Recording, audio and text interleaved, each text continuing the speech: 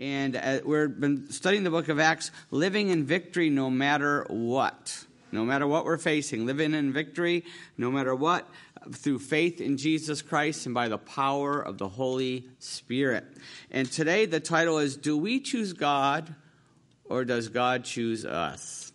Woo, we're going to have some interesting conversations on this one. Acts 13, 40 to 52. And we've been seeing as we've been going in the book, Acts 13, that the Holy Spirit led the church in Antioch to send out a mission team, Paul and Barnabas and their team, on the first mission trip in the book of Acts. And what a trip it has been. It's going to get even crazier, as we'll see today, and as we go on, going to get even crazier. NHCC, New Hope Community Church, has also sent out a mission team this week, in fact. Brian, come on up here.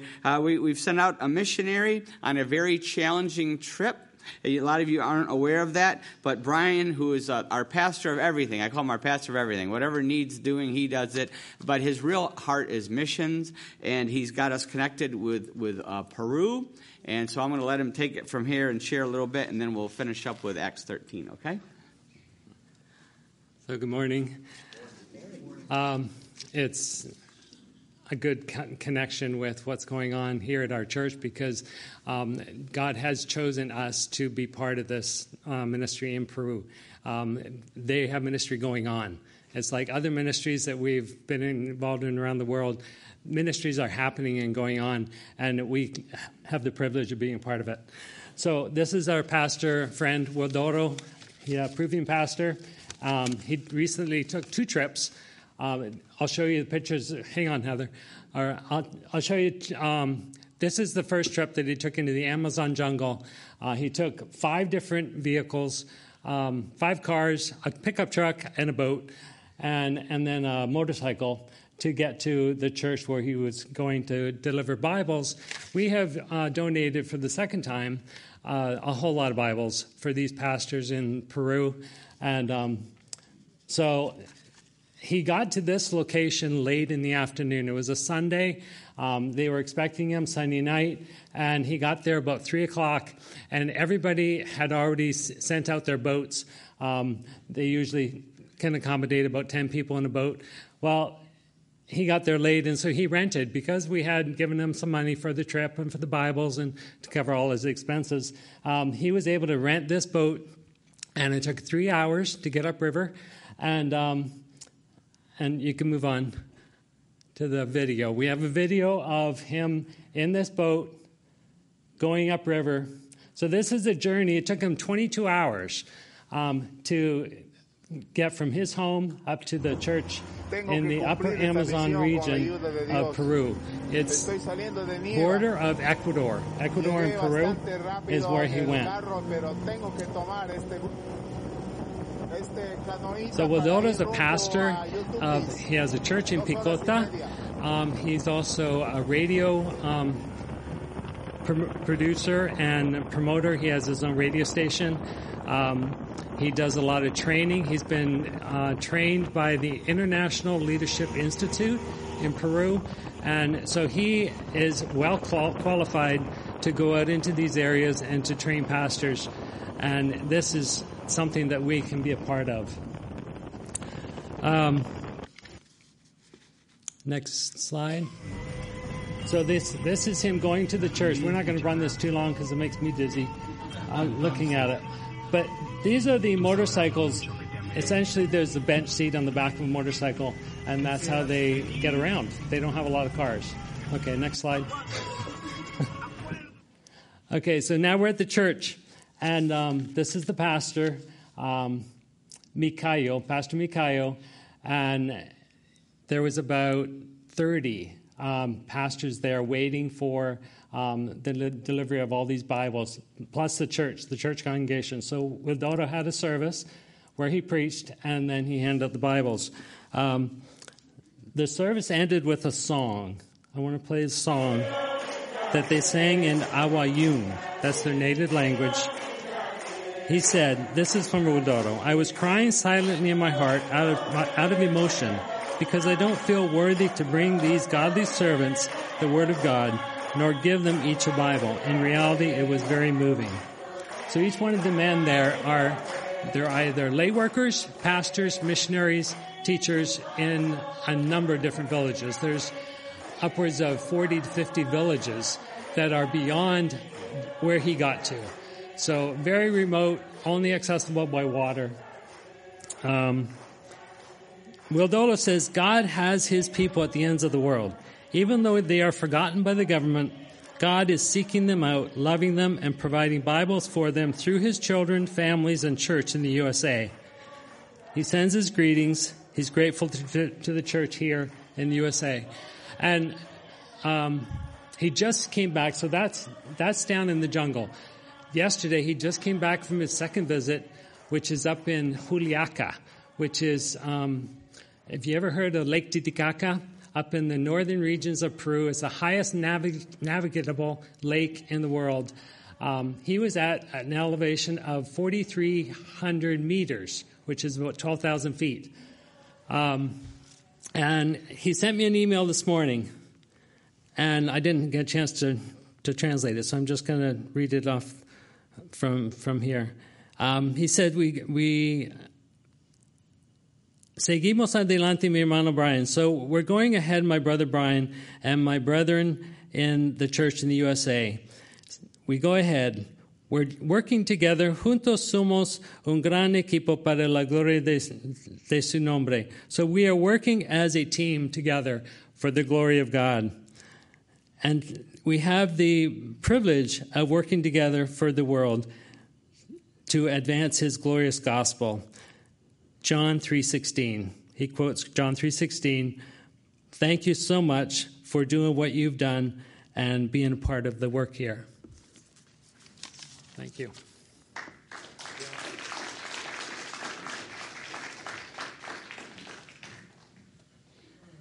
So, 22 hours. We'll be taking a mission trip soon. Who wants to ride the motorcycles and the boats? Brian, we're gonna plan some stuff. So. Get ready. But wow, what an open door, huh? Such an open door. And pastors getting study Bibles that don't have anything, and folks getting Bibles that don't have Bibles. It's hard for us to even imagine that, isn't it? But it's just so exciting with this open door. And we're reaching areas these are unreached areas. So these tribes you've been following the story. And Brian's you grew up right in that. Few hours away, yeah. So that's exciting. Very, very exciting. So, all right. So, thank you, Brian. Let's remember to be praying for these guys. And let's see what's happening on our mission trip in Acts 13. So, let me pray first. Father, thank you for what's happening in Peru and all over the world. And we thank you for the word that is getting out to these folks and the training that's getting out to these pastors. And pray that you would use us even more and more to impact, Lord. And we could just see so much fruit from this trip. And Lord, now we ask you that you would teach us from the first mission trip in the book of Acts.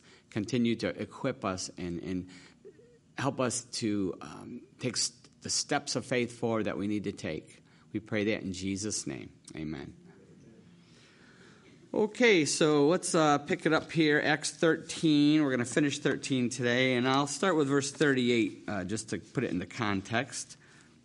Let's see here. Here we are. Paul preaching, "Therefore, my brothers, I want you to know that through Jesus the forgiveness of sins is proclaimed to you. Through him, everyone who believes is justified from everything you cannot be justified from by the law of Moses." And that's what we finished up with last week. And then he says, "Take care that what the prophets have said does not happen to you. Look, you scoffers, wonder and perish, for I'm going to do something in your day that you would never believe, even if someone told you."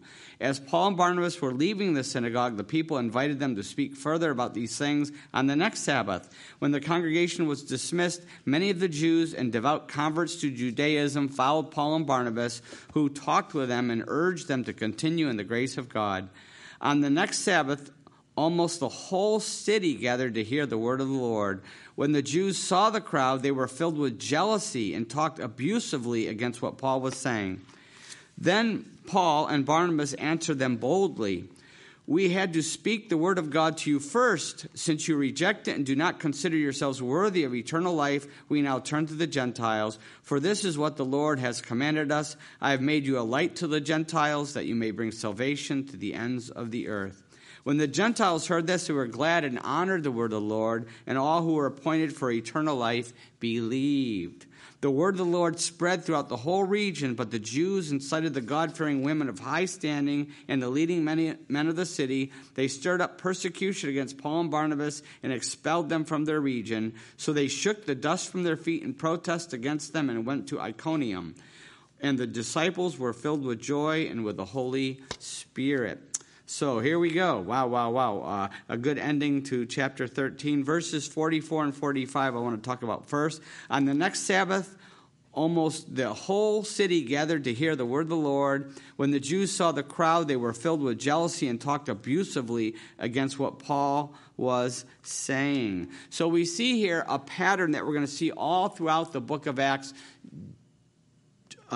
Gentile converts and jealous Jews. Just remember that. Gentile converts and jealous Jews. And when we say Jews, we're not talking about all the Jewish people. You see, there are many Jewish converts. Many Jews did believe, and don't forget, Paul and Barnabas were Jews, right? They're Jewish. So we're not talking, when they use this term, he's talking about the religious leaders. The religious leaders who have rejected Jesus, and that's who's stirring up the people against them, okay? But we see a spirit-led pattern here that we're going to see all throughout the book of Acts. They go to the Jews first. They reach the godly Jews that turn to Jesus, but then the ungodly Jews turn against them, especially when they see Gentile converts, and they get jealous, and the persecution, and then they get bumped along the path to the next place. That's kind of like the pattern. Gentile converts and jealous Jews, and then positive persecution. That kind of all works together. And look what he says in verse 46 here. Then Paul and Barnabas answered them boldly, "We had to speak the word of God to you first. Since you reject it and do not consider yourselves worthy of eternal life, we now turn to the Gentiles." I'll read verse 47 also. "For this is what the Lord has commanded us. I have made you a light for the Gentiles, that you may bring salvation to the ends of the earth." That's right from Isaiah 49:6. Okay? And so they preach first to the Jews. When they reject it, when the Jewish leaders reject it, they go to the Gentiles. And this is what Paul is talking about, what he talks about in Romans 1:16. In Romans 1:16, where he says, "For I am not ashamed of the gospel, because it is the power of God for the salvation of everyone who believes, first for the Jews, then for the Gentiles." Salvation was sent first for the Jews and then to the Gentiles. Jesus did the same thing, remember? Jesus was sent to the Jews first. He presented himself to the Jews first. And it wasn't until they rejected him, the Jewish religious leaders, that he said, "I'm going to be going, now the gospel's going to go to the Gentiles also." But he went first. Remember in Mark chapter 7, some of you remember when we preached through the book of Mark years ago, when in Mark 7, the woman comes to Jesus begging to have her daughter have Jesus cast the demon out. And Jesus said, "No, I'm here for the Jews." You know? He goes, it wouldn't be right to take the children's bread. Remember, take the children's bread and feed it to the dogs. He says this to this Gentile woman. And remember what she said? Even the dogs get some crumbs. I call that crummy faith. You just need crummy faith, just some crumb faith. And then Jesus said, "Wow. Go on home. Your daughter's healed." But it had to go first to the Jews and then to the Gentiles. We see that very thing there in Romans. We see it in Acts. We saw it with Jesus. And Paul then starts to preach to the Gentiles. And the preaching of the gospel and the Gentiles embracing it made the Jews jealous. It made them jealous, which also fulfilled prophecy. This very thing also, right here in Acts, is fulfilling prophecy in Romans chapter 10, verse 19, where it says, Again I ask, Paul writing here, speaking here, again I ask, did Israel not understand? First, Moses said, "I will make you envious by those who are not a nation. I will make you angry by a nation that has no understanding. And then in chapter 11, verses 13 and 14, where he says, I am talking to you Gentiles, insomuch as I am the apostle to the Gentiles, I make much of my ministry in the hope that I may somehow arouse my own people to envy and save some of them. That was the goal of the gospel, was to make the Jews jealous and bring them to Jesus. That's still our job today. We're to make our Jewish friends jealous. We're to try to make them want what we have. What we have. We're to draw them to Christ because they see that we have the Messiah, that we have faith in the one true God, that we are completed. That we're completed through Jesus Christ. And we're supposed to make them want what we have. But in the book of Acts, the Jews' jealousy was destructive to them spiritually. It was destructive to their spiritual well-being. And that's what we see here. It started out that way, but as we get closer to the time of Christ, more and more Jews are turning to Jesus Christ. More and more. In fact, I was reading a quote by a rabbi who said there's been more Jewish converts to Christianity in the last 100 years than there were the first 19th century since Jesus. It's been a real movement. And that's how we know that the time of Christ is getting closer and closer, because that's one of the signs of the return of Jesus Christ. And then in the end, the remnant that's left, we just studied that in Revelation in our home fellowship last week, that the entire remnant is going to turn to Jesus when he comes again. But that's still our job today. We're to make them jealous, to bring them to Christ. But the Jews' jealousy here in Acts is destructive. Jealousy makes us do crazy things, doesn't it? Think of all the destructive things we've seen in our own life through jealousy. We've seen families break apart through jealousy. The reading of the will, right? Wait, they got that, I didn't get that. You know, how many families are destroyed? Even when everybody gets a lot, it doesn't matter. It's unbelievable that jealousy makes us do these crazy things. We lose family, we lose friends through that. We see people murder each other. People murder someone over jealousy, usually over a love triangle of some kind, right? Even animals get jealous. If you have dogs, you know what I'm talking about. You pet one dog, what does the other dog do? Wants to be petted. You feed one a treat, what does the other one do? Wants the treat. You know, they get jealous, they fight. Cats do the same thing, fighting for attention. Even on the farm, even horses get jealous. Kim and I didn't bring the video, but I have a video of Kim and I. We used to ride horses on the farm a lot when we were first dating, get married and stuff. And she had one horse and I had another horse. And my horse, I can't remember his name, but because they got rid of him. But he was very jealous of the other horses. I'll never forget. I would say, Kim, come on, we're going to go riding horses on the farm. It's going to be so much fun. It's fun. And she loves horses. So we're riding. And I'll never forget, my horse saw her horse coming, got mad and kicked. And kicked back and missed the horse and kicked Kim on the leg, hit her hard on the leg. You know, she had this big bruise. She was, ow, because he was jealous that this other horse was coming along, didn't want the other horse around. And even animals, but it's destructive. Jealousy is destructive. And for the Jews, it was spiritually destructive. And most of the Jews rejected the gospel here in Acts. Not all. There was a good number that did put their faith in Christ, and then and today there's still a remnant.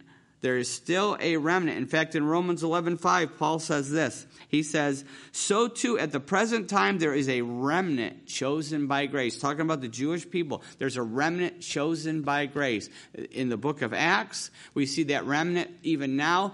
There's a good number of people here who are Jewish who put their faith in Christ in our church. But also there's going to be that remnant in the book of Revelation, the ones who are left, the ones who survived the Antichrist, the ones who survived all the judgments, the craziness in the book of Revelation in the end. And so all Israel will be saved. When you see that in Romans, I got them on the block. Romans 11, I think. And so all Israel, 11:26, I got it. 11:26, and so all Israel will be saved. That remnant they're talking about what they're talking. I want to make sure I got the right verse here. Hold on. Romans 11, I'm going by memory, which is not a good idea. No. Oh, anyway, it's in 11. I got the right chapter. And so all Israel will be saved. Talking about when Jesus comes again, the remnant that's left, they will look upon the one whom they have pierced, and mourn for them as one mourns for an only son. When it says all Israel will be saved, it's not talking about every Jewish person is going to be saved. It's talking about the remnant that's still alive when Jesus comes again. Will all see him and put their faith in him. That's the remnant. That's the all Israel. So there was a remnant in Acts. There's a remnant today, and there's going to be a remnant left when Jesus comes again that are all going to turn to Jesus Christ. So most of the Jews, though, have rejected Jesus, their Messiah, which was prophesied over and over again. It's all over the scriptures. They're prophesied. They will look upon the one whom they have pierced, Zechariah, the one whom they have pierced, and mourn for him. They're going to realize that that was the Messiah that they rejected. They're going to mourn for one as one mourns for an only son. But although the majority of the Jews here in Acts are rejecting Jesus, most of the Gentiles are turning to him at the same time. It's all God's plan. Many of the Gentiles are accepting the gospel at that same time. Interesting how God's plan works out here. But we see in verse 48, Acts 13, verse 48, where it says, when the Gentiles heard this, they were glad and honored the word of the Lord, and all who were appointed for eternal life believed. And all who were appointed for eternal life believed. Now, this brings us to one of the trickiest questions in all of the Bible, which we'll solve in the next 5 minutes. People have been fighting about this for centuries, but I've got the answers. So, now listen. All who were appointed for eternal life believed. Does this mean God picked them for salvation? Yes. Okay, good. Let's move on now. Okay, yes. This is commonly called predestination or election. This is what this is called. Predestination or election. It's taught all over the scriptures. Shocker, right? Jesus himself taught this. In John chapter 6, verse 44, he says, no one can come to me unless the Father who sent me draws him, and I will raise them up at the last day. No one can come to me unless the Father who sent me draws them. And then just a few verses later, though, he says, I tell you the truth, he who believes has everlasting life. You see the connection? God chooses, but we have to believe. Just like back in Acts 13, same thing. All who are appointed for eternal life believed. We see there again God's sovereignty and our need to put our faith in Jesus Christ are taught side by side. Tricky, isn't it? It's the greatest mystery in the Bible is this very thing that God's sovereignty and human responsibility are taught side by side. It's a mystery. They're both taught. Human responsibility and God's sovereignty. It reminds me of Einstein's hypothesis. Some of you may remember this. I don't know if you've ever seen I don't even know if it's still out there anymore, but I remember they're saying, Einstein said two parallel lines cross in eternity. How? I know, but that was his hypothesis, and nobody argues with Einstein, right? Somehow they cross in eternity, and that's what I think we see here. The same thing. We see God's sovereignty and human responsibility connecting in eternity. It's going to make sense in heaven. One possible solution is, and if you really want the answers to this, talk to Mikey's here. Michael's here. Michael will give you the answer to this. He's studied this intently. He's got about 85 books up there on this. All right, but he's going to roast me for my explanations here today, I'm sure. But in Romans 8, and I'm just touching the tip of, just scratching the surface on this. But in Romans 8:28 through 30 gives a possible solution. Verse 28, we all know this one, and we know that in all things God works for the good of those who love him, who have been called according to his purpose.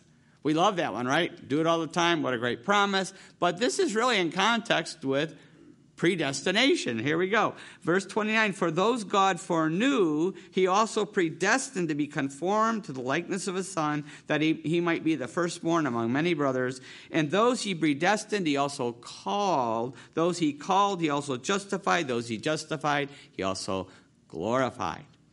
Interesting. You didn't know? I bet most of you didn't know verse 28 was connected to predestination. But you see here, though, the possible solution that people have when they try to wrestle with this, because it's hard. It's hard. This is a tough one, right?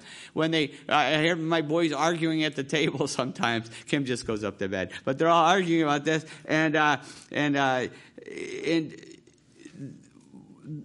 maybe the foreknowledge, the foreknew. Maybe God knew ahead of time who would believe, and then he predestined them.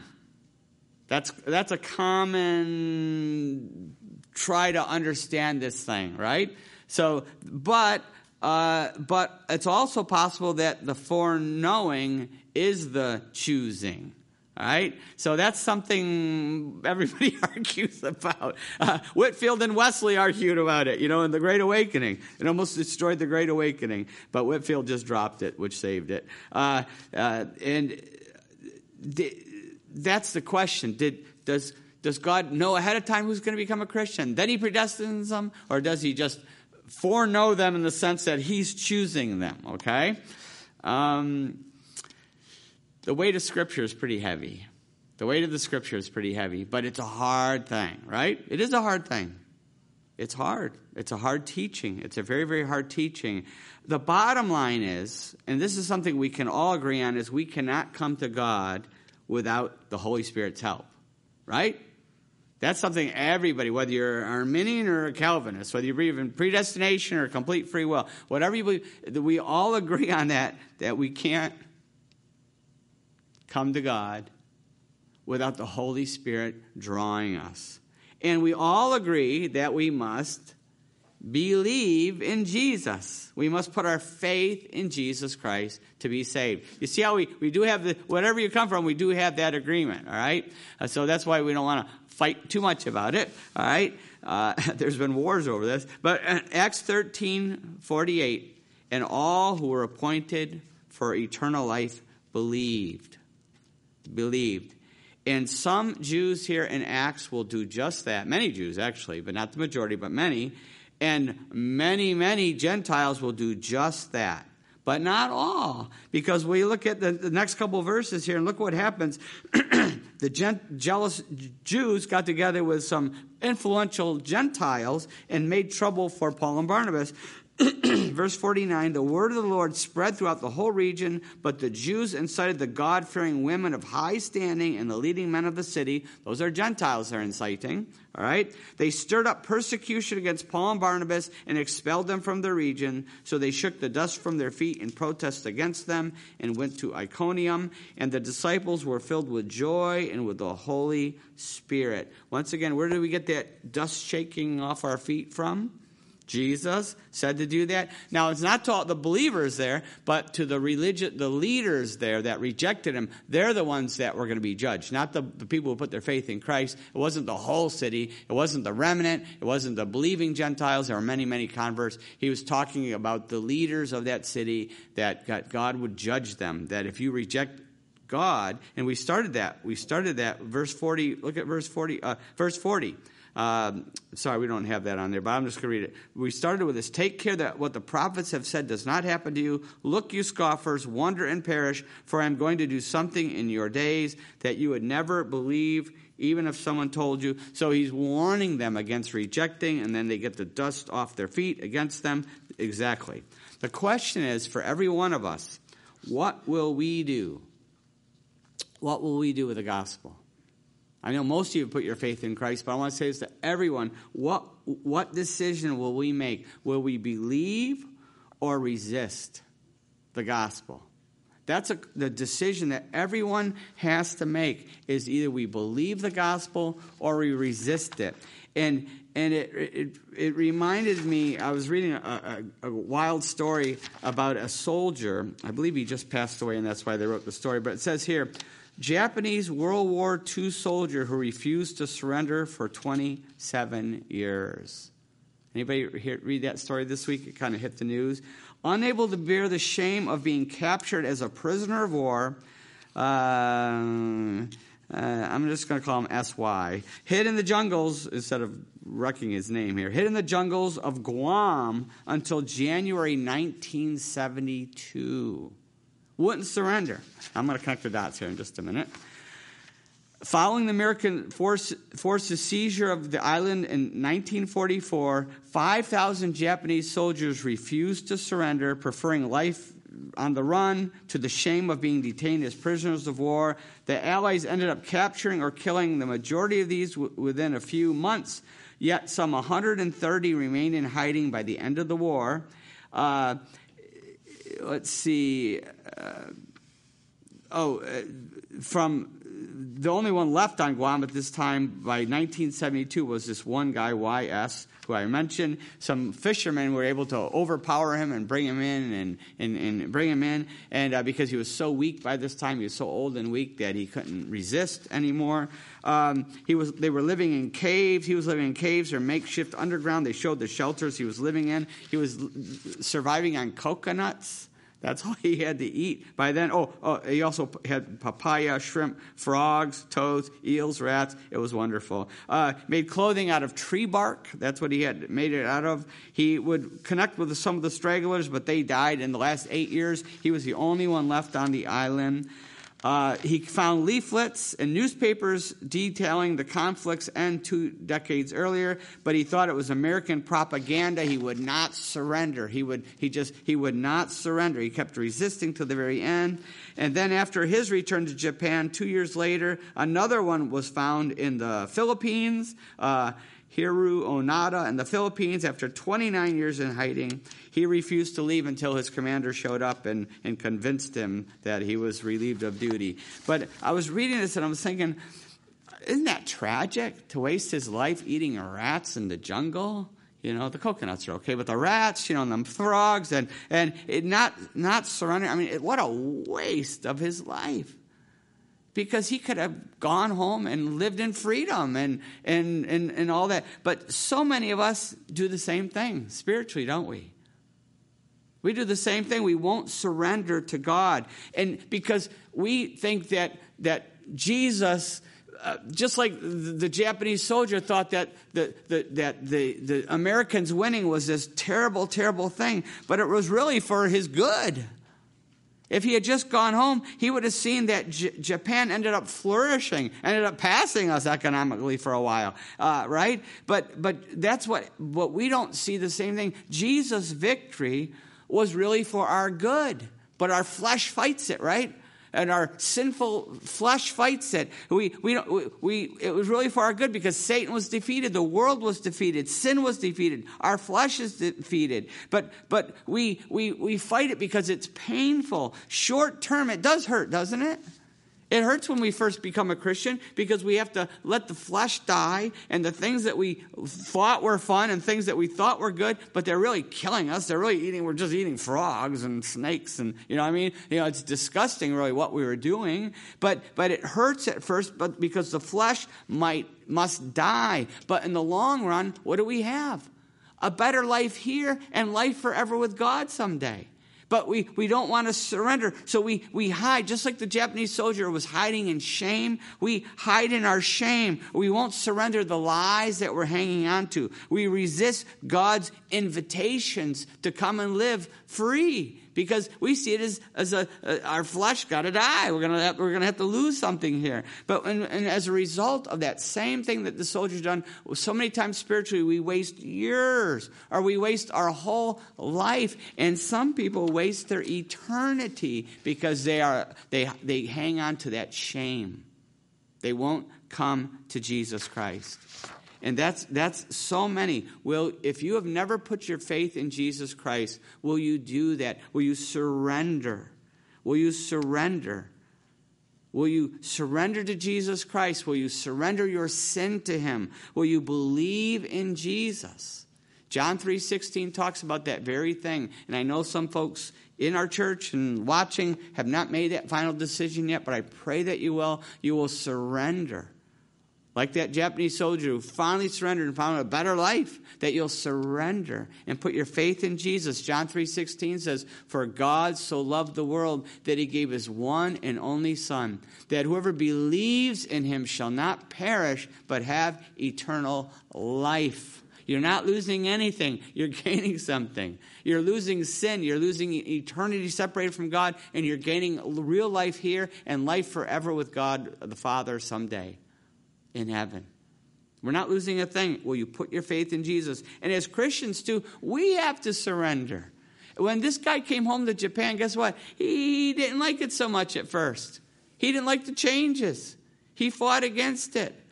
He had a hard time adjusting. Hard time adjusting. And so many times we do the same. We become a Christian, we put our faith in Jesus, but then we don't like the new life as much. Wait a minute, I got to give that up. This is different. Wait, I have to, what are you talking about? What does the Bible say? You know, right? Nobody here, but you might know some of you struggle like that, right? And so we have to surrender to the lordship of Jesus Christ for all of our life. And that takes dying to self constantly. You see, election is not, a lot of times we think, well, election predestination is just for salvation. But that's not the real goal of election. It is salvation, but the ultimate goal is our sanctification. Did you know that? That's the ultimate goal, is salvation and sanctification. And election and predestination is for that too. In fact, in 2 Peter 1, verse 10, it says this: "Therefore, my brothers, be all the more eager to make your calling and election sure." That's our job once we're saved, is to make it sure. "For if you do these things, you will never fall." What things is he talking about? We got to back up. Back up to verse 3. "His divine power has given us everything we need for life and godliness through our knowledge of him who called us by his own glory and goodness." God has given us power. Once we put our faith in Jesus, we have the power to live a whole brand new life. We have it. But then he talks about the change, what will make our calling and election sure. It says, verse 5, "For this very reason, make every effort to add to your faith goodness, and to goodness knowledge, and to knowledge self-control, and to self-control perseverance, and to perseverance godliness, and to godliness brotherly kindness, and to brotherly kindness love. For if you possess these things in increasing measure, they will keep you from being ineffective and unproductive in your knowledge of our Lord Jesus Christ. But if anyone does not have them, he is nearsighted and blind." Speaking of, nearsighted and blind, "and has forgotten that he's been cleansed from his past sins." And then verse 10, "Therefore, my brothers, be all the more eager to make your calling and election sure." You see, how do we know we're really Christians? We have to see these things in our life. This whole list should be increasing. Not arrive, not we're perfect, but there should be progress. We should see progress. That's how we know our faith is real. We see progress in goodness and knowledge and self-control and perseverance and godliness and brotherly kindness. We see progress. We see a changed life. That is what that we are predestined to be sanctified, and that sanctification is proof of our election and our salvation. I know people, they say they become a Christian, they raise their hand, Billy Graham, you know, they say, "I became a Christian, I prayed the prayer, yeah, I did that, I grew up a Christian," whatever they say, but their lives are completely anti-Christ. There is no fruit. There's none of this happening in their life. And I'll say, where's the fruit? Where's the beef? Some of you remember the commercial? Where's the beef? Where's the fruit? And they're like, "Well, it's okay. I'm a Christian. I prayed the prayer." I'm like, and I tell them, I don't believe you. I don't believe you. I mean, I believe you prayed a prayer, but I don't believe you're a Christian. I tell them. I say, nice, but I'm firm. You can't be. It's impossible for you to be born again, the Holy Spirit inside of you, and predestined, elected. It's impossible to not have any fruit, to live the life you're living. I just don't see how it's possible. There's got to be a change. No Jesus, no change. No change, no Jesus. It's got to be there. because we are predestined. We are elected to be sanctified. And a lot of people are going to be shocked. They get to heaven and they say, well, I prayed the prayer, Jesus. And he's going to say, trap door, And because there has to be a change in our life. Are we seeing the sanctification in our life? That's what proves our predestination. That's what proves our election. Are we seeing that in our life? Let's pray.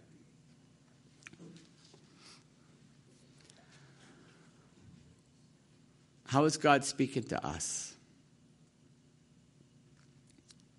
Are we seeing our sanctification progress? Progressive sanctification. Yeah, we're set apart at salvation, but are we seeing that progressive sanctification?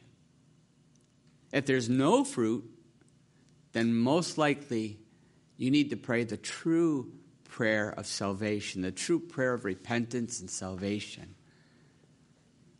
Are you sure you've put your faith in Jesus Christ? Are you sure you've been born again? As Jesus said, you must be born again. Are you sure? If you're not sure, then make sure of it right now. Right now. John 3:16, for God so loved the world that he gave his one and only Son, that whoever believes in him shall not perish but have eternal life. Make sure now. The prayer of faith. God, I want to be sure I have salvation. I want to be sure I have new life in Jesus Christ. I want to be sure I'm going to spend eternity with you.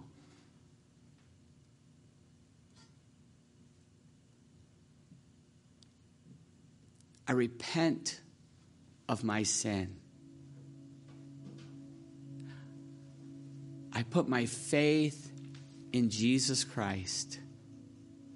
I believe in Jesus. Not just in the head, but I believe in my heart. I'm putting my faith, my trust, my hope in Jesus. His death on the cross for my sin. His resurrection from the dead to give me a new life. I put my faith in Jesus. I give my life to him.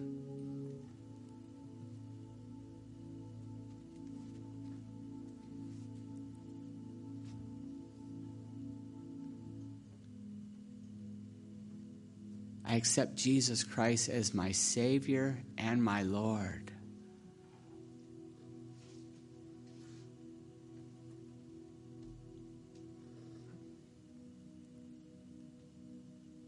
If you have prayed that prayer of faith, then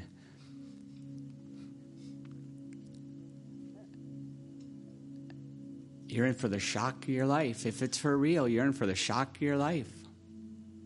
And there has to be a shock. There has to be a change. It doesn't have to be dramatic overnight, but you're going to see progressive. The Holy Spirit progressively changing you, transforming you, increasing measure. And I want to encourage you to tell somebody so that we can encourage you and be excited for you and disciple you so that you do grow, you do move forward. Let somebody know. Tell me, fill out the card, tell a family member, friend, let somebody know today. ASAP. For those of us who are already Christians, are we seeing increasing measure? Are we seeing progressive sanctification? That's why we're elected. That's what we've been predestined to. We're not predestined to be the chosen frozen. We're predestined to be new creations in Christ. What in our life is the Holy Spirit been convicting us of that's holding us back? What do we need to repent of, or what do we need to let God fill us with? It's not just negative, but there's a positive. What are these characteristics here in 1 Peter? What do we need to see increasing measure?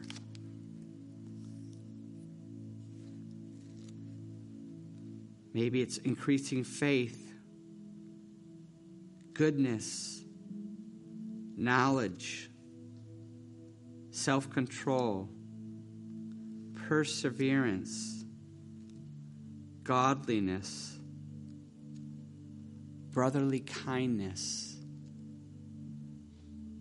love. Father, I pray that we would see this in our lives increasing measure, that we would, each person here would make their calling and election sure. We would have confidence in that call on our life. Pray that in Jesus' name. Amen.